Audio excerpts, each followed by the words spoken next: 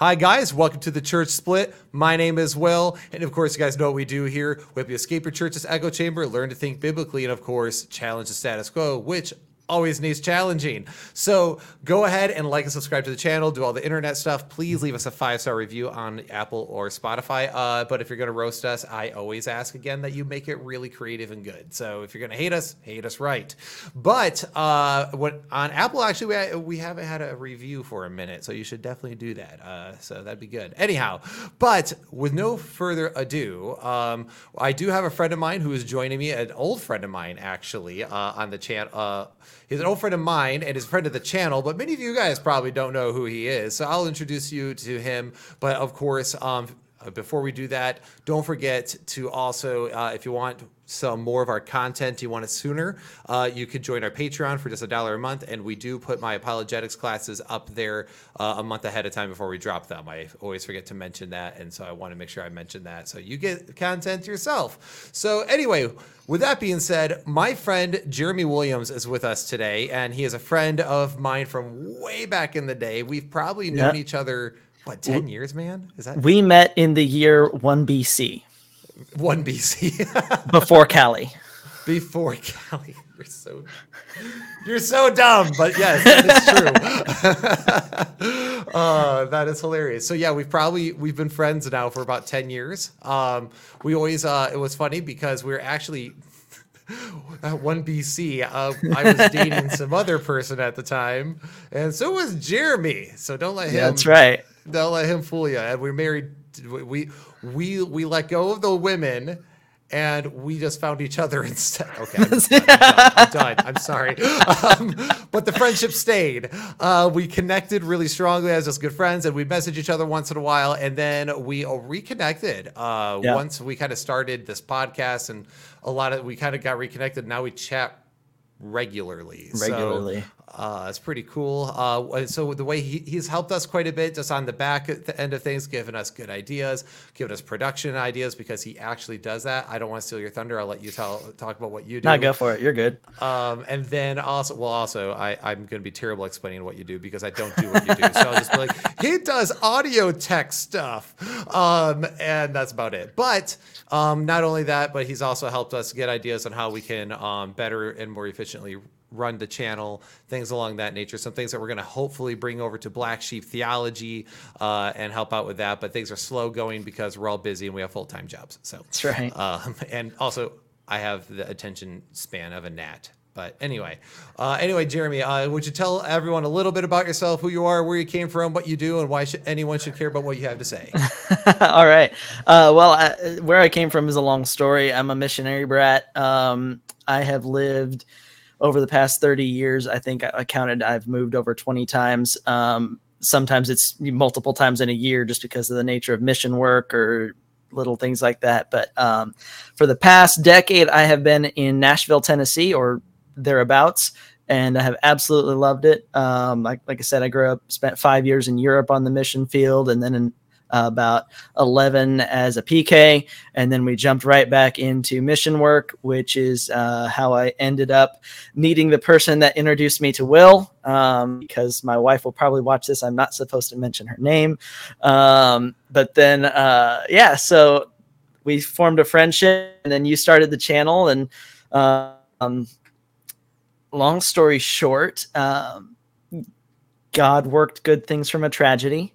I was hospitalized with a miscarriage that I just completely lost the term, but basically she lost about 40% of her blood, and she ended up on the couch for about 4 to 6 weeks doing recovery. So she's on the couch for 4 to 6 weeks doing recovery, and she said, I'm going to check out this podcast that Jeremy has told me about, that his buddy runs, and she turned on, and the first episode that popped up was the Nathan Rager episode.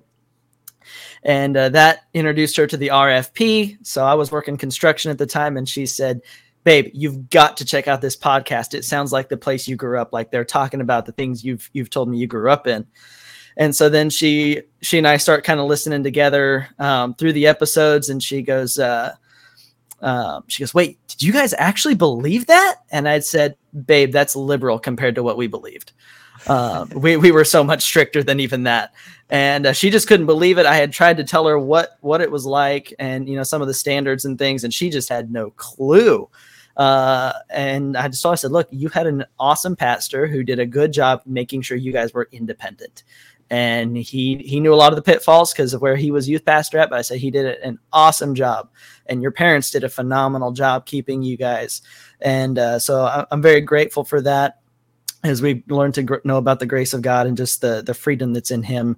And so through all that, I was working construction, working alone a lot of times. So I just burned through the RFP episodes, and I was like, well, maybe I should actually listen to Will's podcast for once. And so I listened to a few episodes and started right at the beginning. And that's when I think I finally reached out and I was like, dude, this is awesome. I'm listening through it. And you're like, bro, that is so much content. And I think I caught up in like 3 months because I was working 8 to 10 hour days, largely unsupervised, doing drywall and painting. And so what do? You throw headphones in.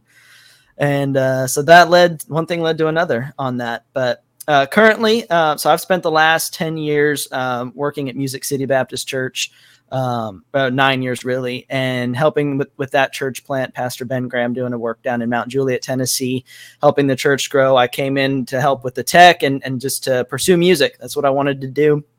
I had been in ministry home my whole life. I was done with ministry and just wanted to do what I was passionate about. And God had other plans. And when you take to heart to delight in him and he'll give you the desires of your heart, he really does that in a way you don't expect. We had a guy come in who ran youth and music, and then he left. And I said, well, we can either go back to the assistant pastor doing it, or I told Pastor Graham, I said, I can do it. And, I'm not going to build anything for me because I'm trying to be a stage musician. And he goes, sure, go for it.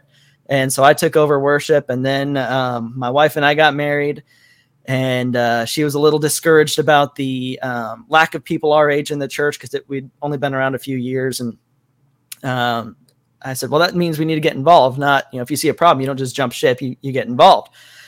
So I went to Pastor Graham. I said, hey, my wife and I see this issue. He said, well, it's not quite your age group, but would you consider running the youth program? And I was like, sure, let's get involved. And I fell in love with teaching and had run from it for years and just jumped into the youth group. And then we bought a building and kind of took over a church that was the pastor was retiring and several people joined. And we got a new guy leading the worship, and he was absolutely incredible. We still talk to this day. And for about 4 to 5 years, God gave me my dream of being a musician, and I played with one of the top bands in Nashville every Sunday on stage. And through all that, I went deeper and deeper into the word and studying, and God has just called me into the ministry. I ended up becoming assistant pastor, and now I'm leading a church plant in the next county north, closer to where I live. And we've been working at Sunrise Ridge Baptist for about a year, helping get that planted. And so I'm very excited about that. God's doing work in our county right now. And so that's my background. I've spent I can say I'm 30, and I've spent probably 25 years of that memorizing the Bible, studying, learning, growing, and just falling in love with God. So that's awesome. And you're actually a pretty good preacher too. And so if you guys want, you can check out his personal channel where he's uploading his sermons, what he does. You can check him down in the description below. I actually have, it's one of the few people that I don't get bored when I listen to. And by the way, if you guys know my personality, that is a big deal to me. So because I actually have a hard time finding a lot of pastors engaging, and I actually really enjoy Jeremy's style. It's funny, it's witty, it's also deeper than most people, and he takes things at a different approach. So I think you'll enjoy it.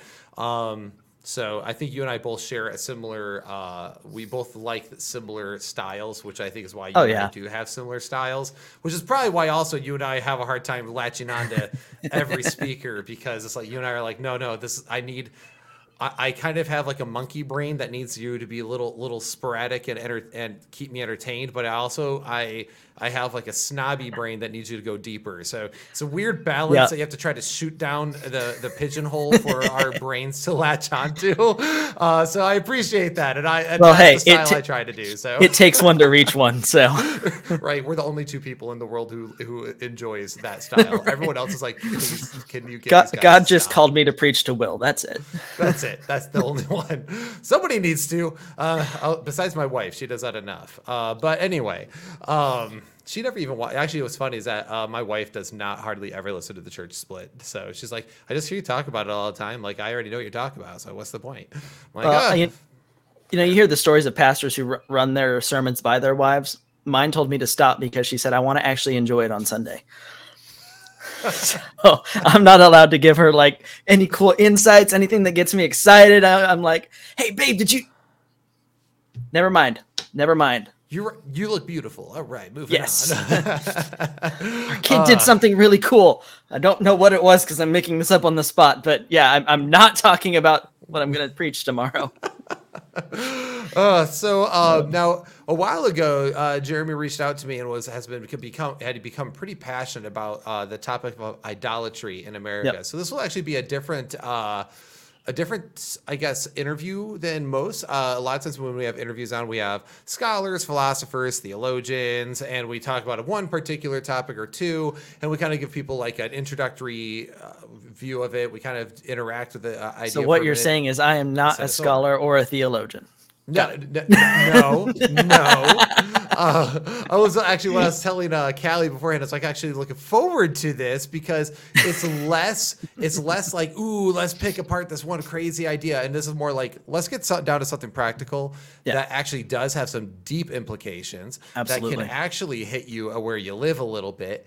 And also is a real problem that we all overlook. So it is an issue that splits churches because idolatry is prevalent everywhere. Absolutely. So it is just nice where we don't have to be like, well, what is internalist epistemology? It's not like we have to break something down that's super strange and obscure for people who aren't nerds. So anyway. So you reached out to us a while ago about this topic, and I wanted to talk to you about it. Things have been crazy. We're always about 6 months to a year almost out on scheduling and trying to get people out. It seems like every time we try to do it quickly, it doesn't work. It was about 2. Yes, it does not surprise.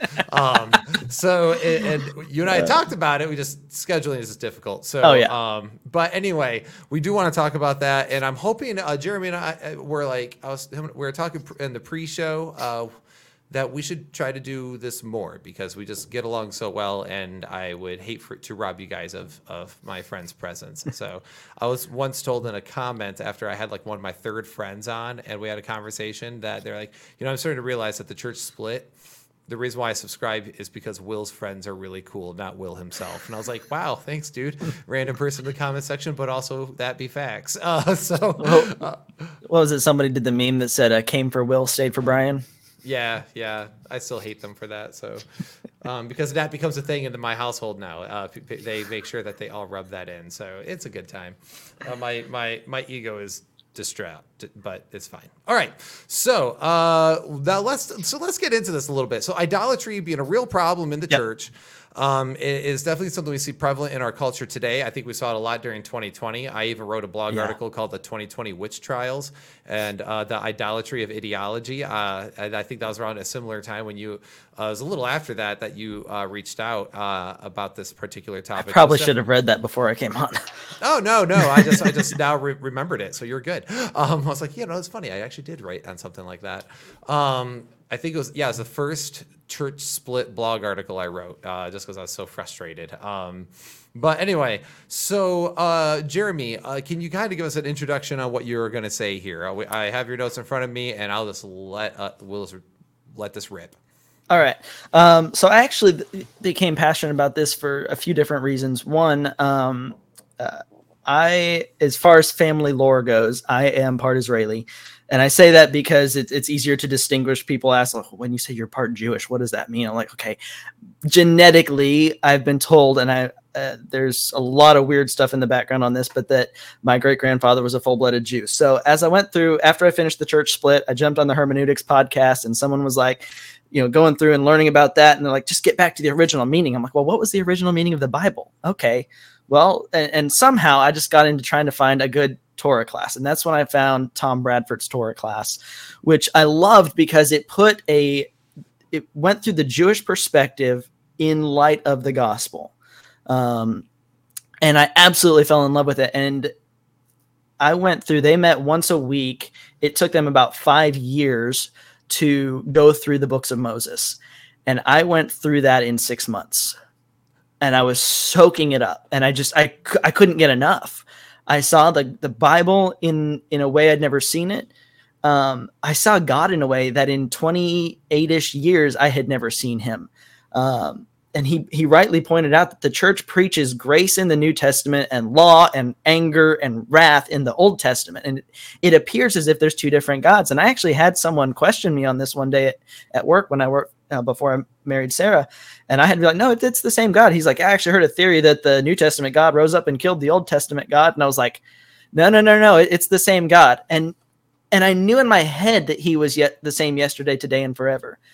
And when Tom got to, I think it's Genesis 9 where it says Noah found grace. He stopped the whole thing and he pointed that out, that that's a teaching. And he said, grace has never been a New Testament concept. It has always been the method that God used because Noah was saved by grace. And I can still picture, I was working on some drywall and paint, and I fell to the floor and wept because for the first time in 28 years, God was the same from Genesis to Revelation. And that class just changed so much of my walk with God, my understanding of Scripture. And I reached the end of Deuteronomy, and I told my wife, I was like, I think I need to go back because I went through that too fast. And so I ended up going back through Genesis instead of moving on to Joshua. And through all that, he talked about it, like there's this prevailing concept of God being our everything. And I ended up at some point listening to For Freedom, and they recommended this book, Gospel Treason by Brad Bigney. And so I got that on Audible, and I listened to that, and I was floored because I saw in today's world, we don't think of idolatry being a thing today. We're like, no, nobody does that. I mean, yeah, we've got false religions and some of them do it, but in America, we're largely Christian, or maybe we have the atheists, but like no one's going and bowing down and doing all this and sacrificing children anymore. Like we've pushed it off. And yet there are so many references, even in the New Testament, to idolatry. And Brad Bigney pointed out this quote. He said that 1 John 5:21 says, little children, keep yourselves from idols. And that's the very last verse of 1 John. And there's 105 verses in that book. That word idol is only mentioned in the very last verse. And it's the last word of that book. Look at the rest of the book. You cover the nature of the incarnation. You cover the fellowship with God and with each other. Christ is being our advocate, loving your brother, don't love the world, the spirit of the Antichrists, what it means to be children of God. God is love, how we overcome the world. All these great positive and good warnings. Not once is idolatry mentioned. And yet he closes with these words, keep yourselves from idols. And Brad went through in such a gentle way and talked about how in his own life, his family had become idol, how his ministry had become an idol, how he was mad. One of the stories he told that was mind-blowing. He said, I got mad because older pastors who didn't have the responsibilities at home that I had got to stay and work late and study the Bible and devote themselves to the work of God. And I had to go home and be a father and husband. And I've resented my wife for that. And he said that was out of God's priority, and it became my ministry became an idol in my life. And he pointed out how even good things can become idols. And it made me start looking at my life and the things that I do and the things I say and the people around me. And the definition he gave for idolatry was so powerful, was anything that elevates itself over the gospel. And I would take that a step further and really say that it's anything that elevates itself above your relationship with God. growing up, there was so much preaching especially the youth group of find the will of God for your life. And there was less teaching on how to have a relationship with God. Which, oddly enough, by the way, the whole find the will of God in your life. Like, I'm sorry, is this like, is it a needle in a haystack? What do you mean find it? Is it hiding somewhere? Where do I find it? And it's ironic because I have worked multiple jobs. I'm doing ministry and different things and, making ends meet. And I hit a point where I ended up self-employed and kind of was looking to do that. And I have done that now for the past 4 years. And we went through a span of time where I had no work. I had a few different potential clients, but it was hourly as needed. And my wife and I were both just like, what are we going to do? And I, when I was youth pastor, we worked through, and this series is on my YouTube channel. We're teaching it at the church now, called The Building Blocks of Christianity. And I focused everything for the teens on faith. And I said, the best way you can exercise your faith and grow your faith is to take a conditional promise of God and apply the condition to your life. And God brought up this passage that said that the steps of a good man are ordered by the Lord and he delights in his way. God said, don't worry about where you're going to get food, how you're going to pay your bills. He said, be a good man. That's your condition. And I was like, God, I need like X amount of money this week. He goes, I know. I was like, okay, so what do? He said, be a good man. I was like, okay, but how do I provide for my family? He said, well, be a good husband. It's like, yeah, I got to be a good husband by providing. And he's like, no, look around you. Your wife needs help at home. Okay, but God, that doesn't pay the bills. No, but you're needed at home tomorrow or today. I'm like, okay, so I get up, I start working, and the next thing I know, I get a phone call, says, hey, can you show up at such and such time tomorrow? I need your help the rest of the week. I'm like, okay. And then it would end. That was Sunday to Saturday. And then I'd wake up Sunday morning, like, okay, God, we have this bills. You got this week? Yeah. Okay, what do I do tomorrow? Don't worry about tomorrow. Focus on today. There's work to do at home. You don't work, you don't eat. Work at home if I haven't given you work to pay. I was like, oh my gosh. This again. And it went on for like 8 weeks.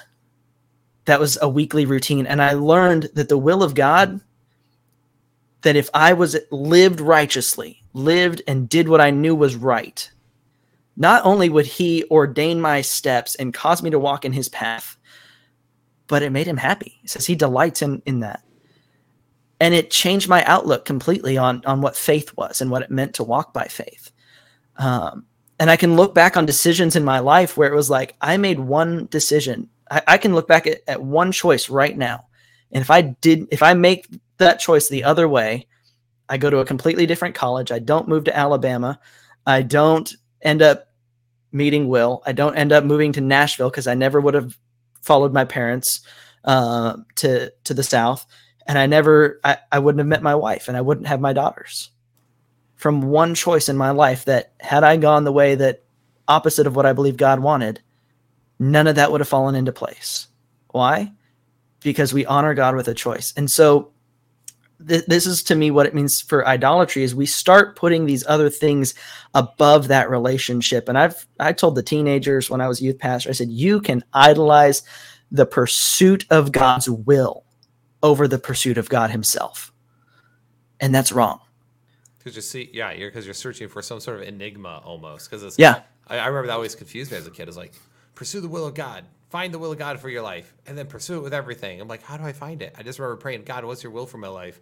As opposed to what he says, which is to seek God and honor him, walk with him, and walk humbly with your God. That's what he says. And it was and it took me a while to figure that out, where I'm like, wait, if I disobey God, I'm fulfilling God's will for my life, and then he will direct my steps.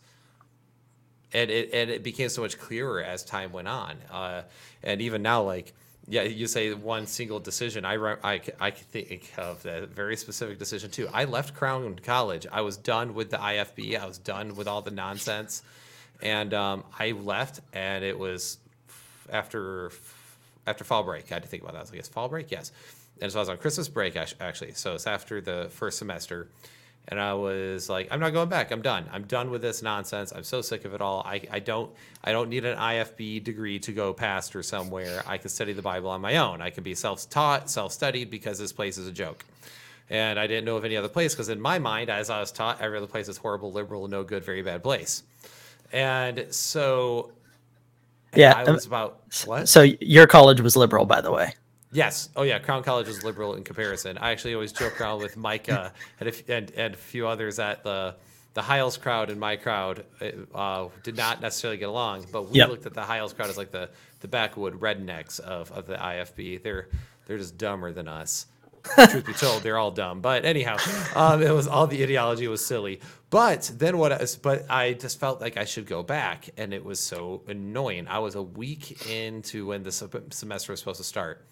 I called the vice president up. They got me enrolled. I drove down, and I was like, God, why do you want me back here? I really feel like I should be here, but I don't know why. I hate this place. And God's up there going, because you forgot your wife, bro. And Callie, and I left. Not that you'll ever hear this because you don't watch Will's show, but we are all thankful that Will listened to God.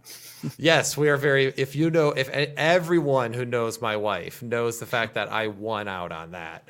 In fact, we've been talking about having her on the channel. My wife just hates being the center of attention. She hates being in front of cameras. The whole idea of her is like she just hates it. But I did ask her if we hit a certain subscriber count, would she ever do like a Ask Will's Wife Anything live stream? And she said that could be fun because then she can make fun of me. So. All my friends and loved ones only want to roast me. I live to be hated. Then the internet people are like, I can say mean stuff with my keyboard and it hurt your feelings. Like, dude, my wife says meaner things than that. You're gonna have to step it up. Anyway, but idolatry. Yes.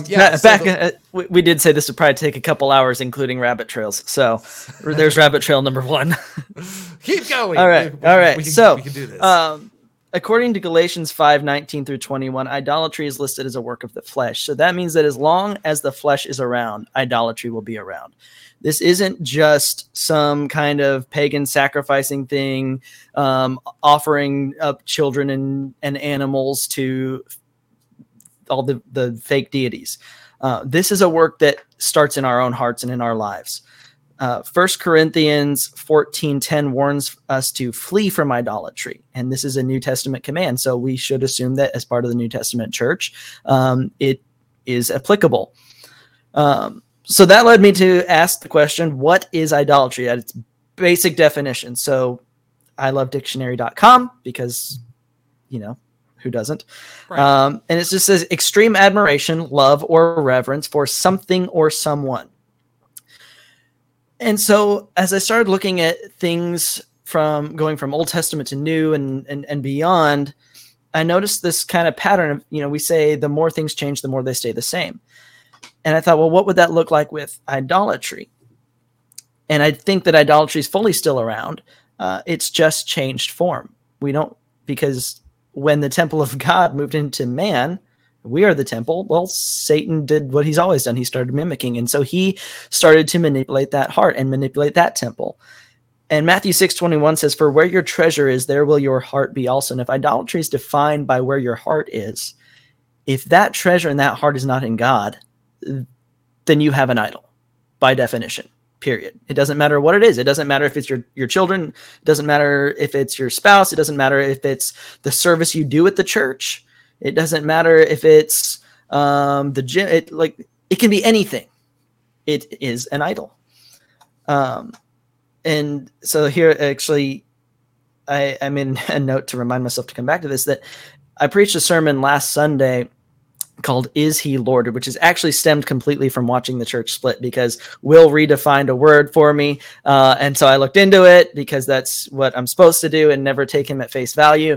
Never. And even though he is Mr. Always Right. And so I went and yes, where's the sign? And we did this discussion on making him your master, because that's what the word Lord meant. And we went through, there's 4 different uses of the word Lord in who it's used to and from, and defined that. And when it refers to Jesus, it doesn't refer to his deity. It refers to his mastership. And we talked about, is he your master? And we went in and I did my synopsis, and I was hoping you would roast me on this, or at least tell me I'm right, but you never did get back to me on this part, about my view of the sovereignty of God and the free will of man. And it boils down to this. In the Garden of Eden, God, let's start this. God is sovereign, period. He is the most powerful being ever. All things come from him. He is, as the Hebrew says, Elohim, he is the plural of majesty. Nothing comes into existence without him. And nothing can be done without him, okay? But the very definition of love requires free will. So God, in his sovereignty and his majesty, creates a universe, and he creates this world. And I've got another rabbit trail here. Speaking of the world, and somebody made a comment in a group I'm in about Tolkien and whether or not Lord of the Rings was real. And I said, clearly it's inspired. And Tolkien wrote about the gap that occurred between Genesis 1:1 and Genesis 1:2. And that is where the gap theory is. It's the world of Lord of the Rings. I digress. Middle Earth, of course. Yes, Middle Earth is the gap from the gap theory. Okay. So, but, you know, he makes all of this, and then he makes this garden, and he shapes man. Okay. And what does he do? He gives man a choice. He says, don't eat of this tree. If you do, here's what happens. Okay. You have the decision and the negative consequence. Something I try to teach my daughter all the time. That it equals death. Yeah, exactly. But the real choice for man at that point wasn't to eat or not to eat. It was, okay, God took and pulled back his sovereignty to give free will so that we, as the objects of his love, could choose to love him back. Because love requires choice. My friend Jordan Ferrier, friend of the channel, been on it multiple times. Jordan Ferrier put it this way, that determinism is a risk-free option for God. And in any other view that allows for the free will of man, it's a risk-taking view where God let go the reins. And the way, and that's why I agree with the synopsis. So, and I just real quick, I think because God is all good, that he created the best possible creation. He gave mankind freedom because he is good. When he said it is good, when he looked at all things and said it was very good. When he said that all things were tov, good, then it means their freedom was good as well. Yes. So freedom is good, which we all know, which is why people oppose things like slavery, and people talk about freedom being so important in liberty, because everyone knows inherently that's good. So anyway, I just want to touch on that. But yes, absolutely. And so then, but it comes down to the real choice was in our free will. Do we choose dependence and submission, or do we choose independence? And that's the choice every human has ever been faced with. It's not a matter of sin or not sin. The true dependence the true choice comes back to, am I going to depend on the word of God, the promises of God, the character of God, and fully trust and submit myself to him as Christ did? And am I going to follow that same example? And that's the real issue. It has nothing to do with, and sorry, Calvinists, Arminians, whatever. It doesn't matter. Are we going to choose that God is fully sovereign, or does man have free will? It's both and. God has full power to knock everything back into place and run all of the tiniest atoms exactly how he wants and micromanage the universe. But he chose not to. So he still has all the power the Calvinists believe he has. But he chose to give us that free will so that we could choose him. And I would add that he chose that because it's consistent with his good nature. Absolutely. He can't go contrary to his good nature because he is perfectly good. Exactly. And it is that exact reason that idolatry is, to this day, one of the biggest sins you can commit in Judaism. I was listening to a rabbi the other day, and he said, if someone holds a gun to your head and says, eat pork, eat the pork. If someone holds a gun to your head and says, touch blood, touch the blood. But he said, the moment someone holds a gun to your head and says, sacrifice to an idol, don't you dare.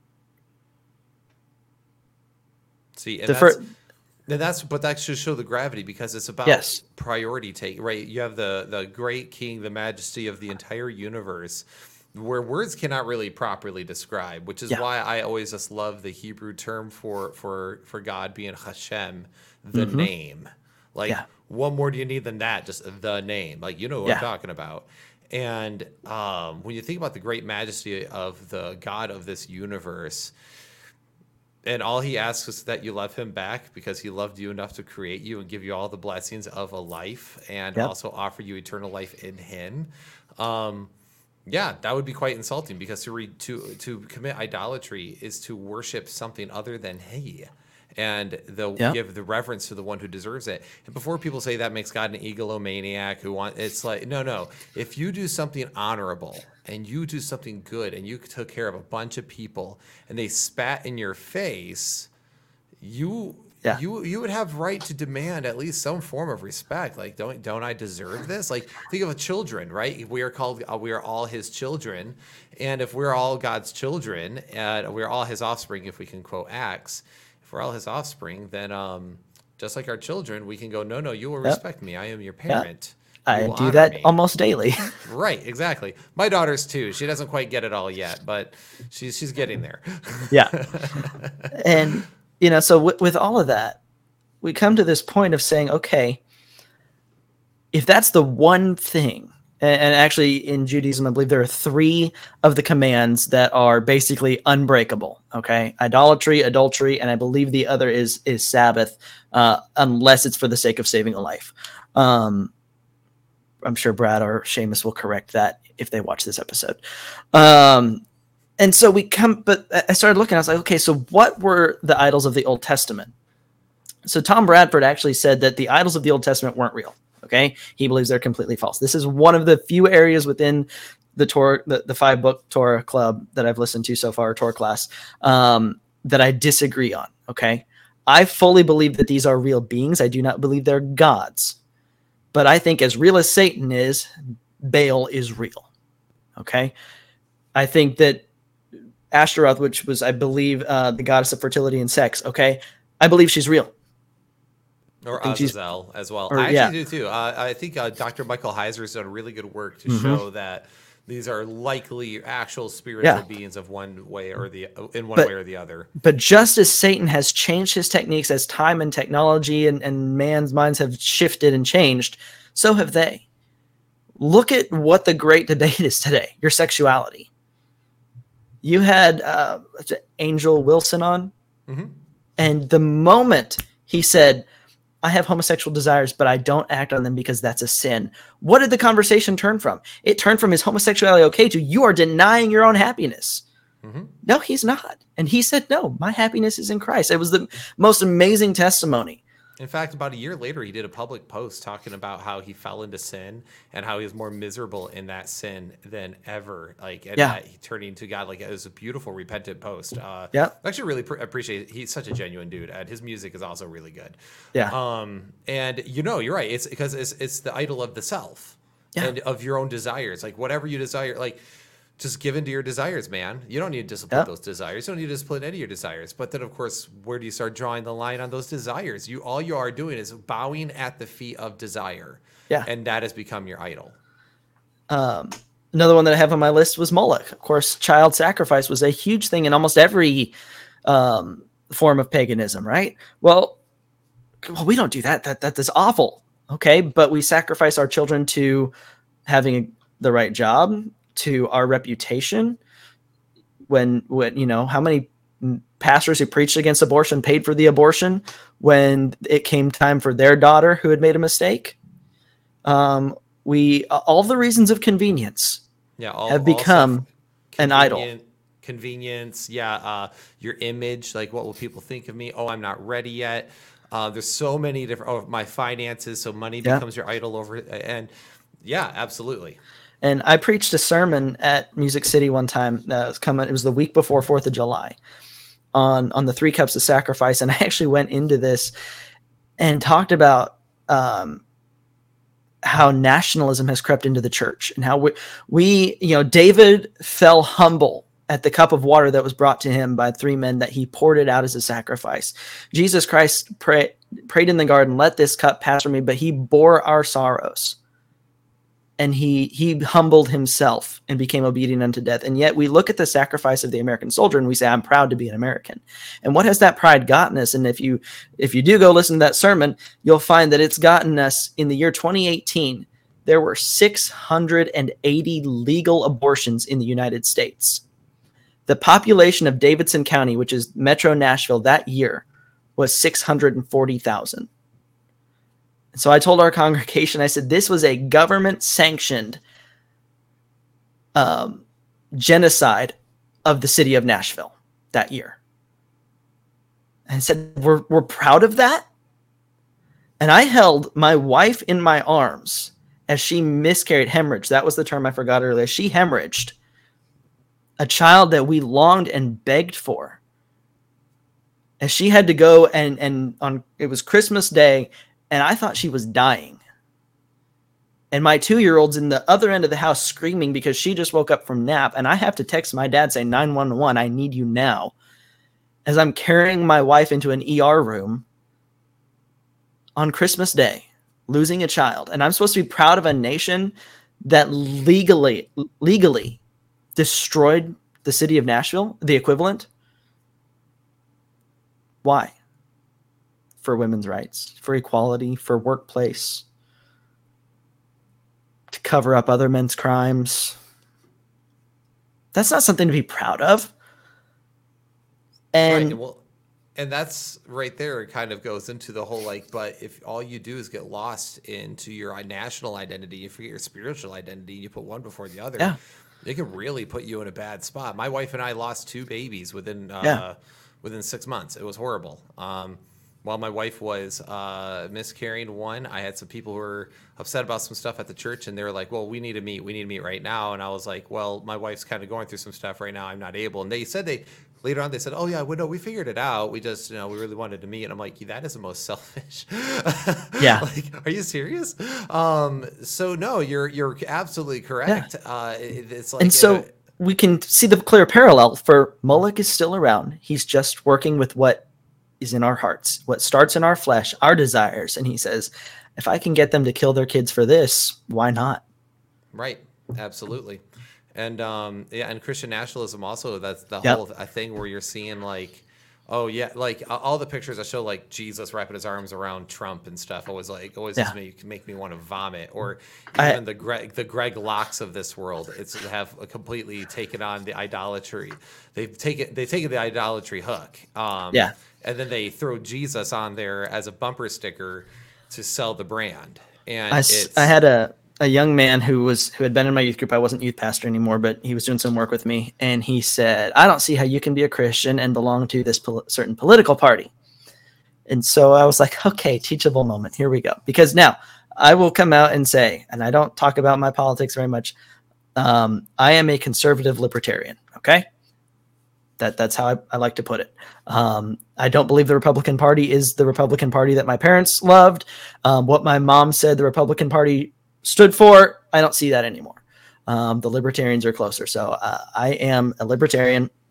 But that said, I believe everyone has their choice. Okay. And so this statement was made. And so I said, well, have you ever asked them why Christians who hold to these beliefs, why they do? And he said, no. I said, okay, so let me tell you, I've asked multiple, and they all give me the same answer. And I can tell you that while their result, I believe, is wrong, the motive is oftentimes much more in line with the Bible than how a lot of Republicans act. Oh, I guess you figured out I was talking about Democrats. Okay. I mean, I figured that out, right? Yeah. Someone says that. Because I mean, that's the thing. It's like, yeah, because there are differences in political parties. Yes. But one can be a Democrat and be a Christian. Absolutely. Now, I will say that. So I really struggle if someone goes, I'm a progressive and a Christian, then I'm like, okay. But we have completely departed at this point from anything biblical. But like you said, with those who are Democrat and Christians, the results oftentimes I'm like, no, I see your heart, I see your motive, I see what you're trying to reach. Yes. But it doesn't necessarily mean you're there. Yeah. Well, I found that at the core of it was a desire to care for people.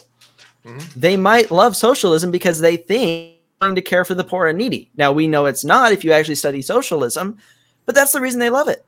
They think it's going to answer the problems that the church was called to fix, and the church hasn't.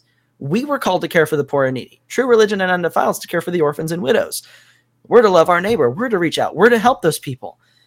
And when we don't, they said, okay, well, here's a government program. And if we're not doing it, maybe the government should. Is that the right result? No. But is that a biblical motive? I think it is. Right. And a lot of, I mean, of course, there's always the old adage of the road to hell is paved with good intentions, right? Oh, for sure. But I mean, that's the thing. Well, we'll come back to that in a second. I'm glad you brought that statement up. But it does not mean that they're not Christian. right? And that's Absolutely. the thing. It's like, and also same with people who are hardcore Republicans, even though they fall for the Trumpism, idolatry, and some of the most ridiculous stuff that I've seen. Yeah. Because let's just be honest, there's some cringy stuff on Republican, Christian, like side of things.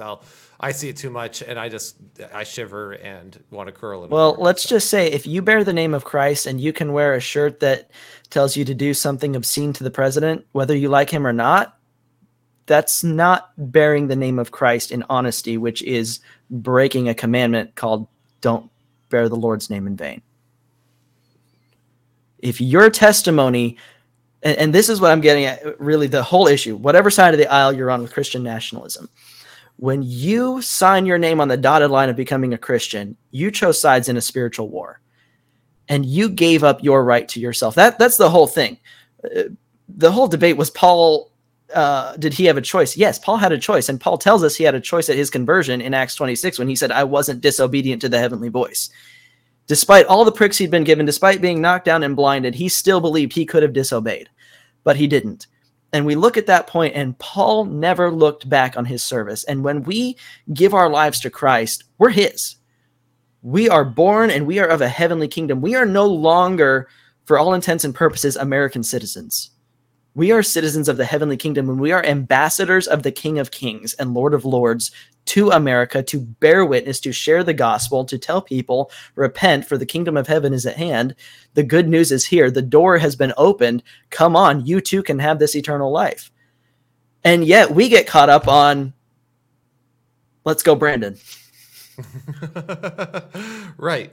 And I was actually quite disgusted with how I saw quite a few Christians act during all that too. It just showed how bad things really were, and that people really were putting all their faith and hope in a governmental system, which is idolatry. It's you're putting your faith and trust in a political figure as opposed to Jesus Christ, and it's just Exactly. you gotta stop it. People, there is times I've been frustrated because I'm frustrated when I see souls get drugged away to deceit. And so it's very frustrating when you see our country going one way, but we already know, we've read the end of the book, right? We know that that's what's going to happen in the end times.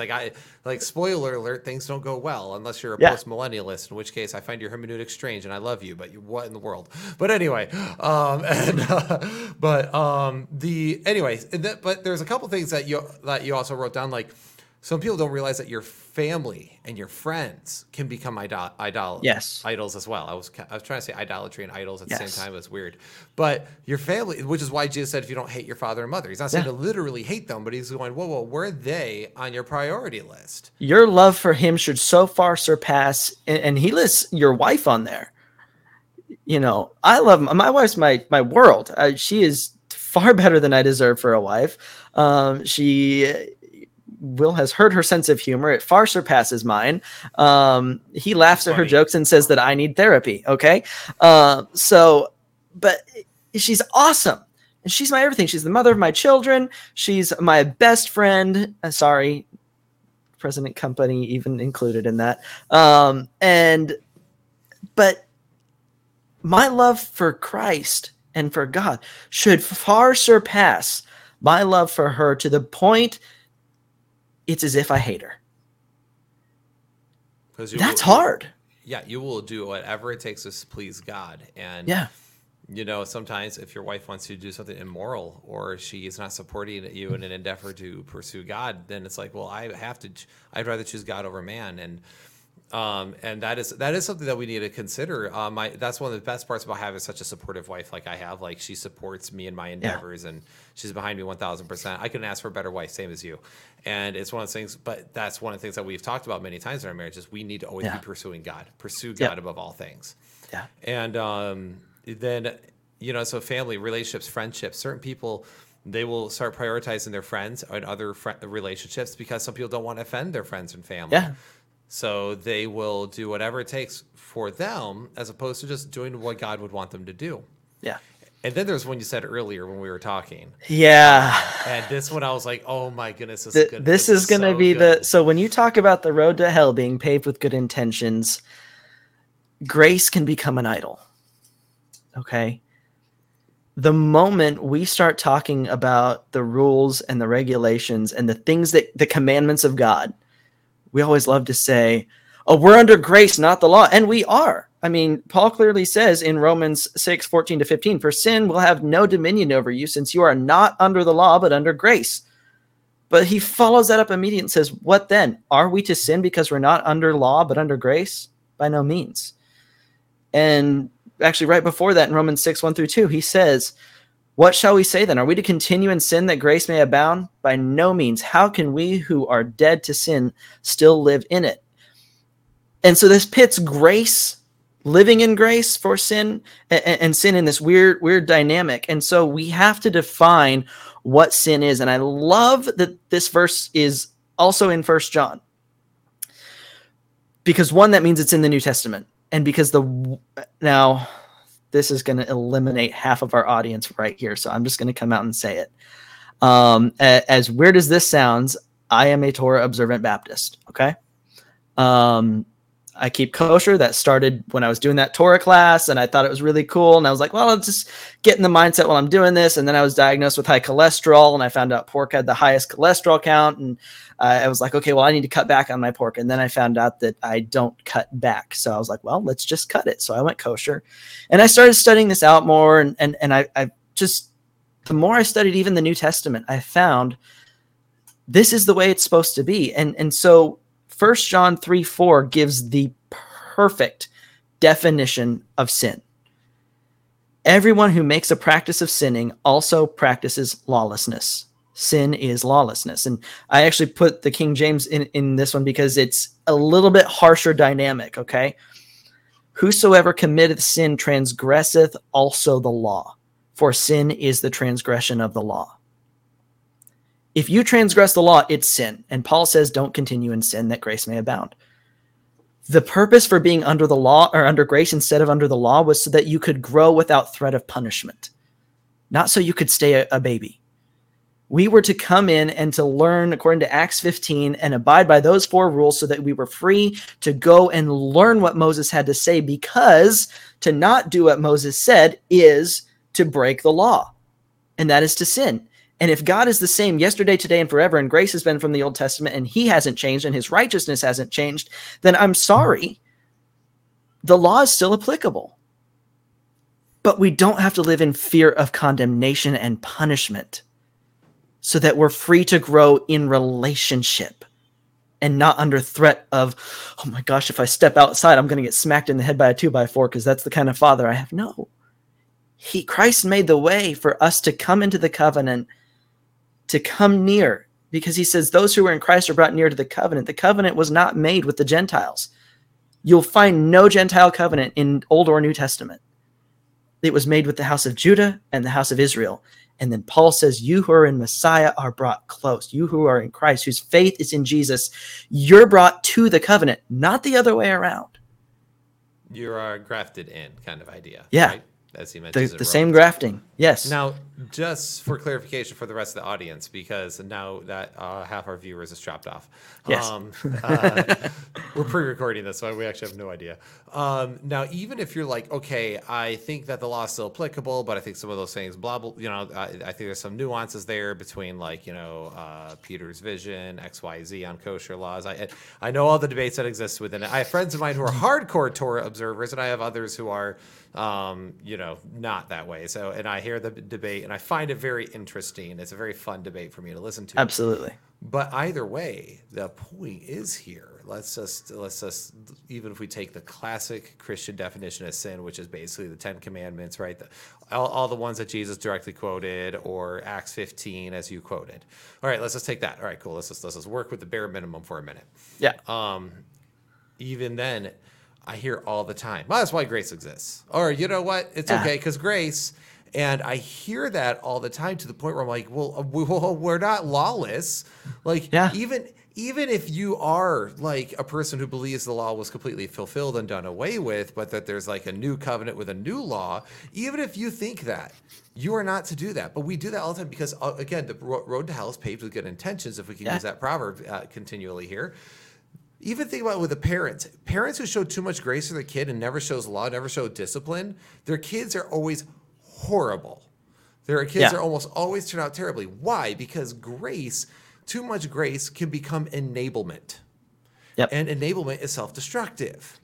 Yes. It's why, like, I hate it all the time when people is like, oh, Moses came with law, but Jesus came with truth and grace. And people are like, so there's truth and then there's grace. I'm like, no, you're misunderstanding that. They're not two juxtaposed things that are for combating for your priority. The Yep. number one important thing is truth. Thy word is truth. Yes. The truth is that grace is important. Yep. Jesus says, I am the way, the truth, and the life. The truth is the number one thing in the Christian life, in our lives as believers. So, and the truth is, sin is real, and you are to abstain. Now people will go, well, that's not gracious. Yes, it is, because it is gracious to show you the correct path. But in fact, that's what Romans 7 says the whole reason for giving the law was, because he said, if I didn't know the law, I wouldn't know sin. Because if the law didn't say, don't covet, I wouldn't know that coveting was wrong. So if we say, well, we're not under the law anymore, we don't have to even worry about it. Well, then Paul says you're never going to know what sin is. So if you can't define sin, how do you know you're free from sin? Right. And that's where it's like you have to understand these are not ideals that are in juxtaposition to each other. The whole point of the law and the whole point of truth is to reveal things, to challenge us, to change us, to sanctify us, if we can use the term.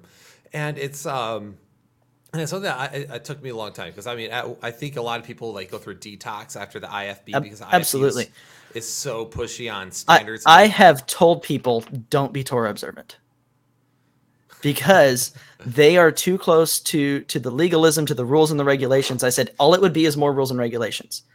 I didn't start this until my perception and perspective of what the law was completely revolutionized. It went from being rules and regulations to how to please my Father. It went to the law of the Lord is perfect, converting the soul. It went to, oh, how I love thy law. It is my meditation all the day. It became the law of grace. Right. Well, it turned into an expression of your love. Yes. As opposed to but the giving of the law. Well, and the giving of the law became an expression of God's love. Mm-hmm. Well, that's what that bothers me as well. Just the idea that again, Old Testament mean, angry God, and New Testament good, loving. I'm like, okay, first off, y'all haven't read Revelation if you think God has no wrath still in the New Testament. And by the way, Jesus is doing a lot of that wrath stuff there too. Yeah, from his mouth proceeds a sword. Study the kinsman redeemer. He's going to be pretty angry when he comes back, because he's doing vengeance. Right. And then you have but in the Old Testament, the problem is with the Old Testament or the Torah or the Tanakh is that people actually misunderstand the laws. And it's because, and I get it, we are so far removed from that world. And if you don't have a Hebraic teaching, you don't have an ancient Middle Eastern or Near Eastern worldview, it's really hard to understand some of those laws. But once you understand them, actually, I started going, like, I actually told, like, I'm going through, I got my daughter, which is about a year old, I bought a nice Bible with journaling margins, and I'm reading through the entire Bible for her, and I'm making notes from Dad to her, essentially, little notes on the side, and just underlining important areas, narrating, clarifying passages. And one of the things I loved was when I went through all the law, because now that I studied this out quite a bit, I was like, oh my goodness, people get this so wrong. They don't understand what the intention was and what the world was and why these were laws to begin with. And if I could quote Seamus here, he says, don't judge God's law by your post-Geneva Convention worldview. Right. So anyway, the whole point here is not is to make sure that you are not making an idol out of grace to the point where you are enabled. I got into a whole kedard about a month or two ago with some people in my own church on that topic, because they felt I was being too harsh. And on a topic of me dealing with those who've been manipulated by narcissists. Now, if you've ever been... Wait, that came up again? No. It's a continual thing. But as someone who's been around a lot of narcissists in his life, a friend of mine made the observation that, hey, if you've been abused by a narcissist, instead of wallowing in self-pity or being told that you're a perfect little angel with good intentions, maybe you should just, in introspection, take some responsibility and figure out what it was that allowed you to be manipulated and controlled. What area in your life was wrong that allowed them to take advantage of you?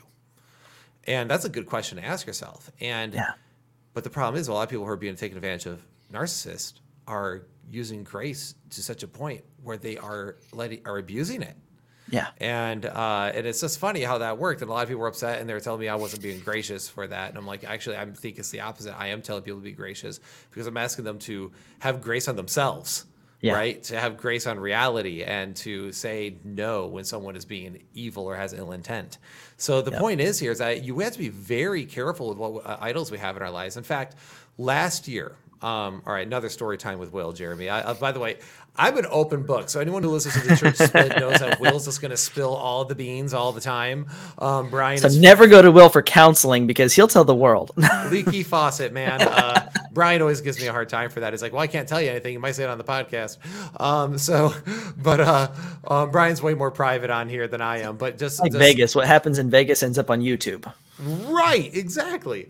And honestly, I'll just quickly say the reason why I'm open is because I think in order for us to bear one another's burdens, we have to be open and honest. So if I'm open and honest about my what's happened, what's going on in my life, how I'm thinking, how I'm feeling, it gives people permission to do the same. Because I needed that, and it took me a long time to become comfortable being so open. So anyway, last year was a lot for me. Not only am I trying to figure out how to be a father, okay, because that's a bit of a trip, but I started a new career, and the career is a very daunting career, high performance based career, in a very difficult industry. And not only that, but I was also in school. And I was also running the podcast. And you were getting kicked out of a network. Yes, getting kicked out of a network. And then I was also dealing with, I was stepping up at my church, teaching at my church. And, there's just so many things I had going on. And it got to the point where Brian used to come over like 2-3 times a week, and we'd just hang out and we'd record one of those nights. And it got to the point where he'd just come over after 8 o'clock at night after I come home from work. We would record, and that was about all we saw each other. And that happened for months. And I just remember I felt I was burnt. I was burnt. And I just felt like I never saw my wife. I never saw my daughter. And then I started thinking to myself, and this was a moment, like I had a moment with what is my priority right now? Like, is it to be a podcaster? Is it to be a theological personality? When it came to the podcast itself, is it to be a great church leader? Is it to be a great student? Is it to be a great provider? I started realizing what I was doing is I was pulling myself to drag. I was ripping myself apart and making myself too thin. So I took a break on some things, and I shifted priorities, and because I realized I was making an idol out of all the things in my life that I thought were huge priorities. But you know what my real priority was? To follow God, make time for him, and then to take care of that which he gave me as my responsibility, my wife and my daughter. Yep. Like, my wife and my daughter are my responsibility. He gave them to me and I'm the father. I'm the one who's supposed to be the provider spiritually and emotionally to my family. And I can't do that if I'm always absent. Yep. And it was one of those like things where I'm like, okay, because I'm a very, and Jeremy, you're probably similar. I'm a very capable person. When someone goes, Will, can you do this? I can figure it out. Give me time and I can figure it out. So because of that, I have a tendency to take on things. Yep. Oh, also, I had Micah and Julius move in with us. That happened. They moved in with us for a few months. And it's like, so I do all this stuff and take on all this stuff. And I just like, I can do it. And you know what? I can't. Yeah. And I had to stop making an idol of doing all of these things while missing the forest for the trees. Yeah. And you know what? That's how, and I think sometimes that's how Satan can work. He wants to keep you distracted. He wants to bury you under pressure, and you just shouldn't succumb. So those are some things that I went through where I definitely realized I had that. And the other thing I wanted to mention, and if you want to comment on all of that, you can, but also idolatry of personality with people in leadership and things like that. Yep, absolutely. It's very easy. The pastor is one of the easiest people to turn into an idol. When I preach, I have somehow ended up in a spot of having to preach things that I struggle with. So I will often get up. We did a series in Sunday school where I was working with another guy going back and forth on the book of James. and I ended up with the chapter on the tongue. And so I just started the whole thing off with, okay, I'm just going to let you know, I'm going to say things in here that you shouldn't do that I am guilty of. So if you're sitting here listening to me saying, wait, you did that when we talked. Yes, I did. And I was wrong. So just know I'm a work, like, don't expect me to be perfect. I'm not. I challenge our people almost every time that I preach to be a Berean. Check it. I find it very intriguing that the one church that's mentioned Paul having gone to that he didn't seem to write a letter to was the Bereans. He talked to everybody else, but he never once wrote a letter to the Bereans. He just said they were more noble because they searched the scriptures and actually made sure that what I said was right.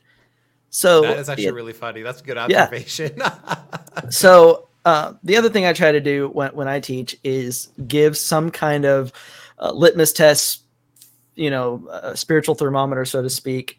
And so for idolatry, I think the best thing you can ever do is ask about everything in your life. If God asked me to give this up, would I or could I? And if your answer is anything other than a fast and resounding yes, it's probably an idol. But the problem is most people that I've found wouldn't even say yes or no. The answer would be, my God wouldn't do that. If I had to ask someone, hey, let's scrap the fact here. Okay, actually, let's do something that isn't actually a biblical law, okay? If God asked you to give up Chick-fil-A, could you? Would you? Whoa. Okay. Okay. Getting out of control, Jerry. But now let's put that into a real example. If God asked you to give up pork, could you? Would you? Well, my God wouldn't do that. Your God already did. For 4,000 years, the entirety of the Old Testament, it was wrong. And all of a sudden you think Jesus loosened that law, and yet that makes him a false prophet according to the rules of Deuteronomy, which makes him unqualified to be the Messiah if he loosened a law. Doesn't matter all the miracles, all the wonderful things he did. If he loosens one law, he's a false prophet and no longer worthy to bear the title Messiah. And so, also what's the problem with the view of Jesus? Because there's this really simplistic view of Messiah coming here and being like, I just challenge all of Judaism and I'm not Jewish myself. And it's like, no, he followed the law. Like, he again, kept you might believe Jesus fulfilled the law in some way that made it null and void. But again, to sit there and say like that whole idea of like, like you said, my God would never ask me to give up X, Y, and Z. Yeah. And I always find that interesting because I'm like, well, you don't know what your life is gonna. You know what? I bet you somebody asked Job that question. Right? Think about that. Like, oh, God, my God would never ask me to give this stuff up. Never asked me to give up my children. I'm supposed to love them and to keep them and to raise them in the nurture and admonition of the Lord. Smack, they're dead. Now what? Yeah. You still going to serve me? Right. It's one of those things where it's like, I mean, now granted, of course, Satan was the one who did that, or whoever the accuser was. There's some debate and scholarship about that, but that's not here nor there. But my point is like, you might say that God might not do, like, God might not ask you to give up certain things, but he might ask you to go on a missions field. He might ask you to give up certain material things. He might ask you to still love him despite the fact that you had a miscarriage or something along that nature. Now, granted, is that always God? I don't think so. I don't think God is sitting there like, killing people left and right just to make you worship him like some cruel, abusive father. Okay, I'm not a Calvinist.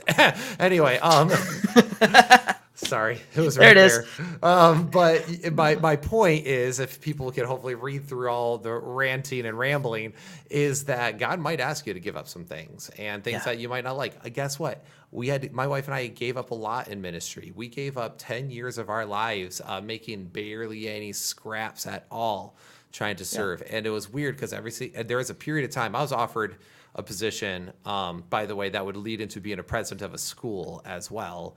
I was offered a position like of that sort, and I was making pennies at a tiny country church. Okay, I need you to understand, like, this position was everything every boy wanted when he went to Bible school. Were you offered to replace Bill Reeves?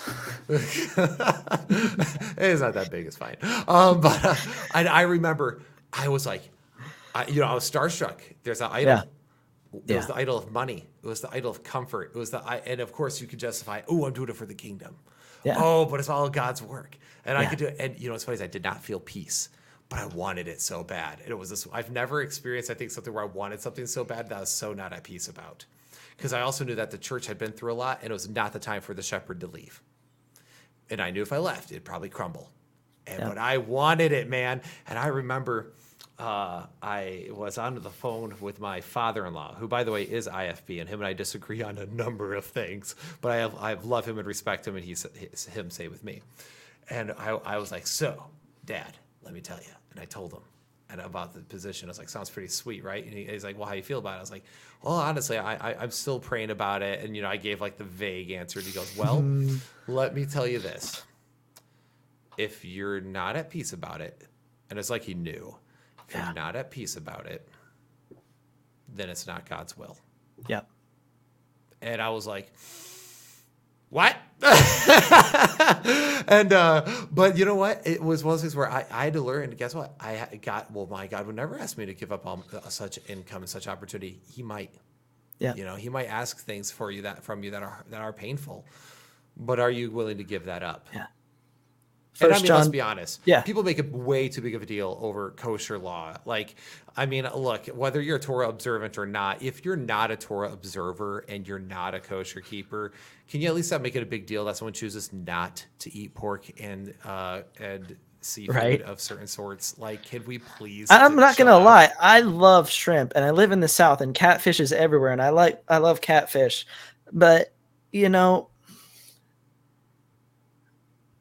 every once in a while, I miss the taste of bacon. We actually stopped at Buc-ee's, and because I had to drive somebody out to North Carolina, and I had never been there, and they had the best.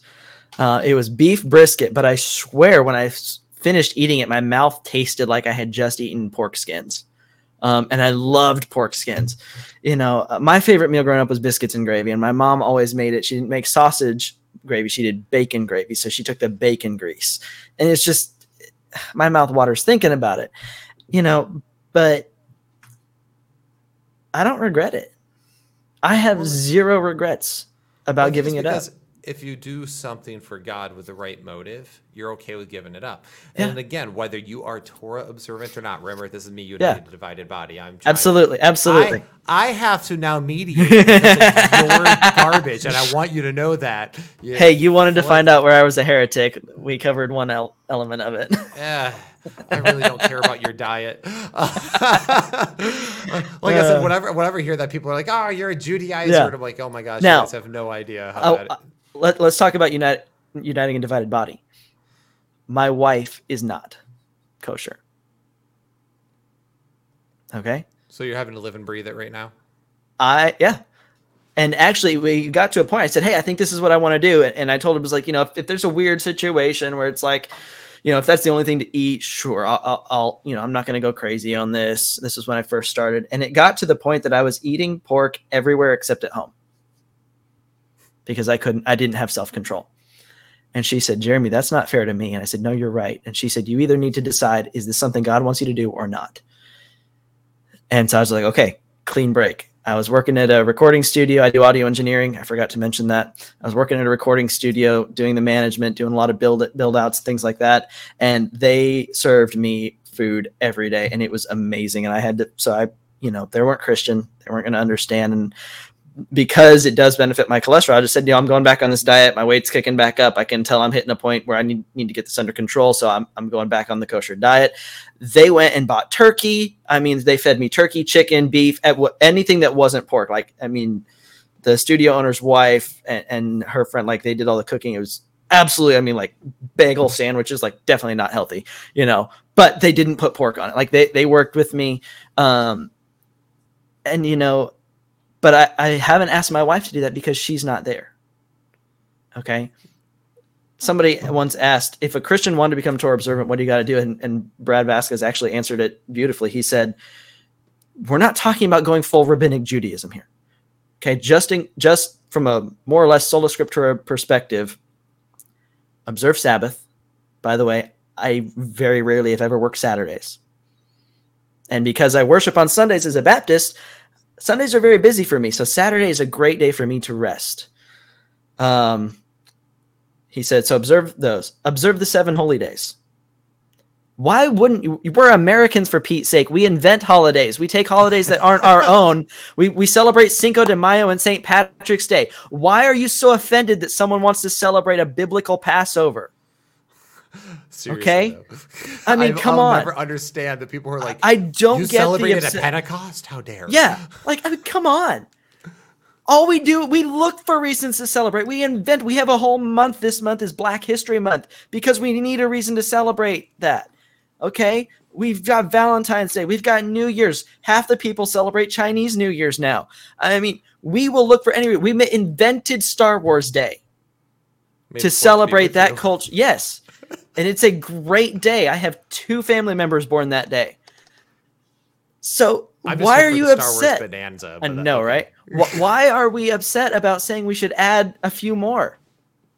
And those ones, and I actually have a series again on my YouTube channel. I went through, it took 4 weeks, and we walked through those and the pattern of redemption.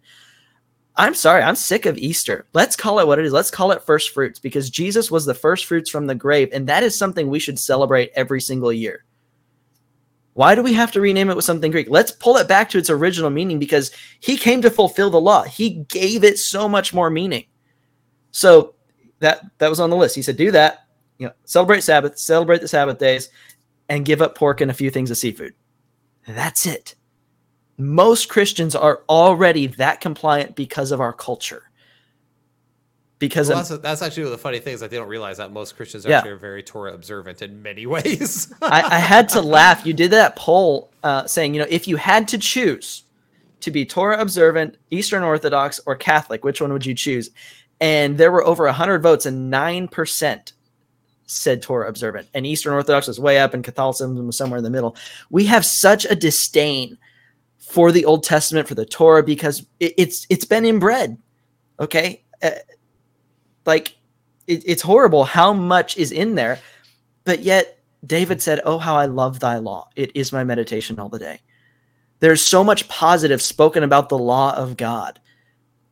And I know we didn't come on to talk about Torah observance, but we have made our hatred of everything Jewish because they killed Jesus an idol.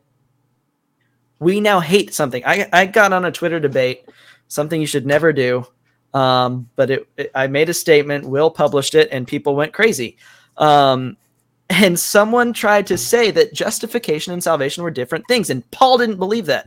So I posted an article that said Paul believed that justification and salvation were the same. And the guy's comment was not, I don't believe it, I think this article's wrong. It was, I'm not going to trust my Jewish learning for my education. He didn't want to refute the article. He didn't want to read the article. He saw the source location, and because it was Jewish, threw it out. Well, this goes okay. So let's roll back to make it. All right. I'm gonna apply this, and then I'm gonna comment on that real fast. Okay. All right. So back to the idolatry of ideology. Mm-hmm. If you are so rooted to the point where you're like, well, no, my understanding is the only way that understands, well, then you're almost making an idol again, even over of your own intellectual understanding of things. Like, I cannot be wrong. There's a certain pride there, and another form of an idol. I've gotten to the point now where I try not to speak ignorantly of people's positions if I'm not familiar with it. I'm like, I don't actually know that. That's new. Okay, can you explain that to me? Because what do you do this? Just ask them what about this? What about that? Doesn't seem right because of this. And I think you kick my butt in an argument. Cool, you'll probably change my mind. I'll or at least if anything else, I'll jump in front of a bullet and defend your position because I understand it. Yeah. So when it comes to that, I actually today had a conversation with somebody, and I was sharing the conversation where David says, "In sin, my mother conceived me." I was brought that whole concept. Now, if anyone studies anything to do with commentary on that passage, either you're going to get an Augustinian approach, which is simply that mankind were all born evil in sin, correct, and brought forth in sin, and were born in sin. Or you can go back further and find Jewish commentary on the topic, which is that that David was or was considered to be a product of adultery with Nisbeth with Jesse, and Which is why his brothers had disdain for him, which is why he wasn't called when Samuel said, call your sons. You know, Right, exactly. It actually lines up very nicely with the story of David. Right, and it actually answers those holes that otherwise wouldn't make sense if everything else was legitimate. They just hated him for some arbitrary reason that we don't know. Yeah. So then what you have here is, so then I just posted that. I was like, hey, buddy, like, here, check this out. This is actually pretty well known. There's two different sources discussing. One of them basically makes out that he was a product of idolatry. The other one was like, well, no, he was just considered to be because of this situation. Yeah. Whatever. Point is that he was considered to be, okay? Whether he was or wasn't, that's neither here nor there. I tend to believe that they considered to be one. I think that's actually probably more accurate, but that's just my own opinion. Yeah. But anyway, and what I got was careful of taking Jewish sources because they rejected Messiah. Yeah. And I was like, that, well, not only it's a genetic fallacy, but it's also like, dude, that there is just untrue because the apostles were Jewish. Yeah. All the gospel writers, all let's the be epistles real. Besides Luke. And there's actually speculation Luke was, and that like the Luke that we know of in the Bible wasn't the actual author. There's a couple cool books on that. But that's way off topic. In fact, but if you look at Pentecost and all that, like the church up until really Cornelius was completely Jewish. Right. And you know, I heard someone talk when Brad and Seamus gave their definition of Peter's vision and their explanation. My wife is shushing me. I'm getting a little loud. We've got sleeping children. I gave that same definition one time and someone goes, well, I think Peter knew what he should do when, you know, Jesus said, go ye into all the world and preach the gospel. Like, okay, first off, or to every creature. I said, well, first off, clearly it didn't work. Because Acts 11 says, by this I knew salvation had also come to the Gentiles. Peter wasn't going to the Gentiles. The church wasn't going to the Gentiles. And in Acts 15, we find that throughout all the known world, there were synagogues. The Jews had been scattered. So to them, what they clearly understood, whether this was the instruction or not, what they clearly understood was, we're to carry the gospel to all the Jews throughout the world, in Jerusalem, Judea, Samaria, and the uttermost parts. Because in every city, Moses is taught, right? That's what Acts 15 says. And so clearly the Great Commission didn't either wasn't recorded as we hear it, because there's the speculation that they stopped after just go, or they had a great misunderstanding. I forgot where I was headed with all that, but other than to explain that fun story that someone shared with me. But the problem is you're Bible geeking right now. So I am Bible geeking. I do that a lot. My sermons tend to be heavy with scripture, even if I don't give the references, because I think you mentioned you're this way. I don't remember a lot of references, so if it's not in my notes, I just start quoting a lot. I quote. There's lots of quotes. Yeah. But anyway, so let's take it back, and then we'll do some closing thoughts real fast. Yeah. So I guess the point of all this, despite the many rabbit trails, yes. is that we have to be careful on what we put on as our top priorities. Yes. And we have to be careful with where we put God in those things. And if we are sometimes, even with good intentions, putting things above him. Yeah. And above what his best for us, because he is doing it.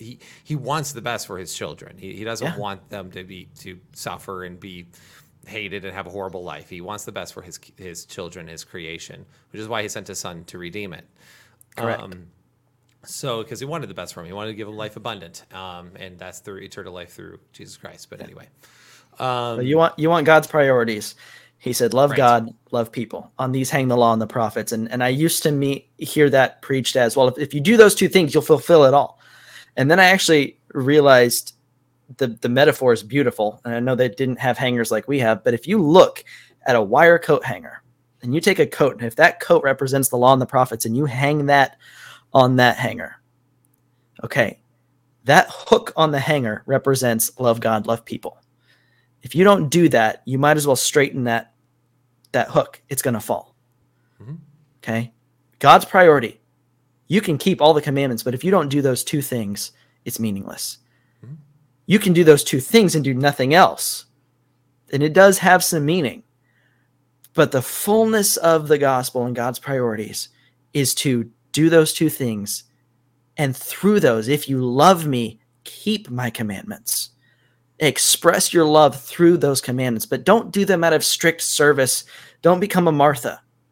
If you're not sitting at the feet of Jesus, the serving doesn't matter. God's priorities is love me and love people. Right. And again, you can, even with your great intentions, you can run into some place that is just not where you're supposed to be. And I ran into that last year. I put myself in some really difficult situations, and I was just burnt. Which is why it took me so long to even have you on. Honestly, I was scrambling all the time. But as good things, I have made adjustments, and I have realized where I was putting my own idols in my own life. Yes. And it's been I have crossed the Jordan River and made it out of the wilderness and into the promised land of church split guests. Okay. It's not a very esteemed position, trust me. Somebody will call me a heretic. It's all right. Yeah, well, that's definitely going to happen because you're a Torah observant, and because That's for right. whatever reason we're okay with about every other teaching on planet Earth besides prosperity gospel, progressive Christianity, and apparently Torah observers, which I think I'd have much further problems with other areas there that were mentioned than someone's diet and what day they choose to Transubstantiation. Yeah, so many other issues I have. Anyway, yeah, we can talk about that another time. But anyway, Jeremy, do you have anything else before we close up shop here? No, I think I'm good. All right, cool. So guys, just check your heart. That's why I say that this is going to be a different episode, because this was more about your spiritual health and your mindset and spiritually. It wasn't like a standard academic episode. It was just kind of a sharing of heart, and I actually appreciate Jeremy for sharing his heart. And whether you agree with him or disagree with him on this topic, show him grace and kindness, and at least you could respect him for where he's at.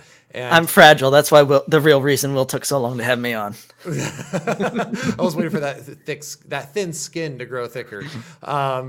Just kidding. But it really is this just. I love the fact that you're just an open book as well. You're a very genuine person. It's one of the reasons why I think I've latched on to you as a friend. Yeah. And I would just love to see more of that sort of thing and more conversations where people are just genuine about their spiritual growth.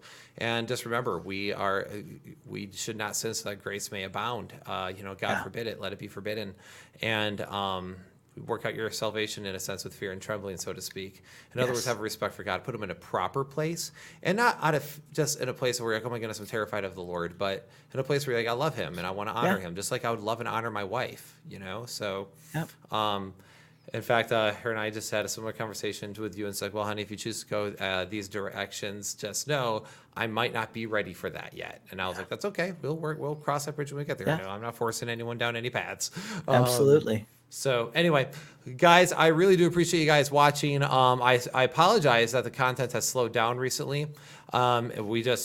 I've had things going on, and I had a kidney stone, and then I was basically out for like 2 weeks there. So guys, I apologize, but we do. You have more should content see the coming text really soon. messages I have from him when he was under pain meds. Yeah, I'm kidding. There were no text messages. I was going to say that that's possible. I was texting people. Sorry, I can't be responsible for anything I'm saying. I'm on drugs. So anyhow, guys, thank you for watching and thank you for listening. All you audio listeners, don't forget to like and subscribe to the channel. Text this episode to a friend who you think might appreciate it, and we'll see you on the next episode. So take care and God bless.